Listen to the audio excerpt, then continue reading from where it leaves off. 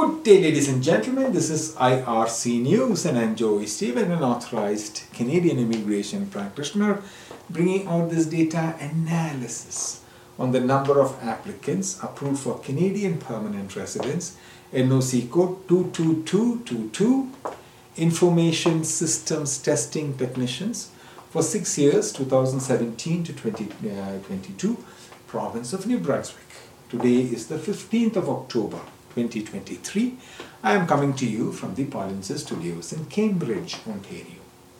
The Atlantic province of New Brunswick accepted 10 permanent residents in 2017, 8 permanent residents 2018, 7 permanent residents 2019, 9 permanent residents in 2020, 11 permanent residents in 2021, and 6 permanent residents in 2022. We are discussing Canadian permanent residence figures, NOC code 22202, Information Systems Testing Technicians for the province of New Brunswick.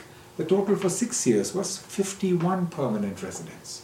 If you have experience in NOC code 22222 and hold the job title of a Group Information Systems Testing Technician, and you are interested in learning about the process of participating in Canadian federal or provincial immigration program for the specific NOC code, or if you require assistance after being selected, we encourage you to reach out to us, myar.me/contact-us.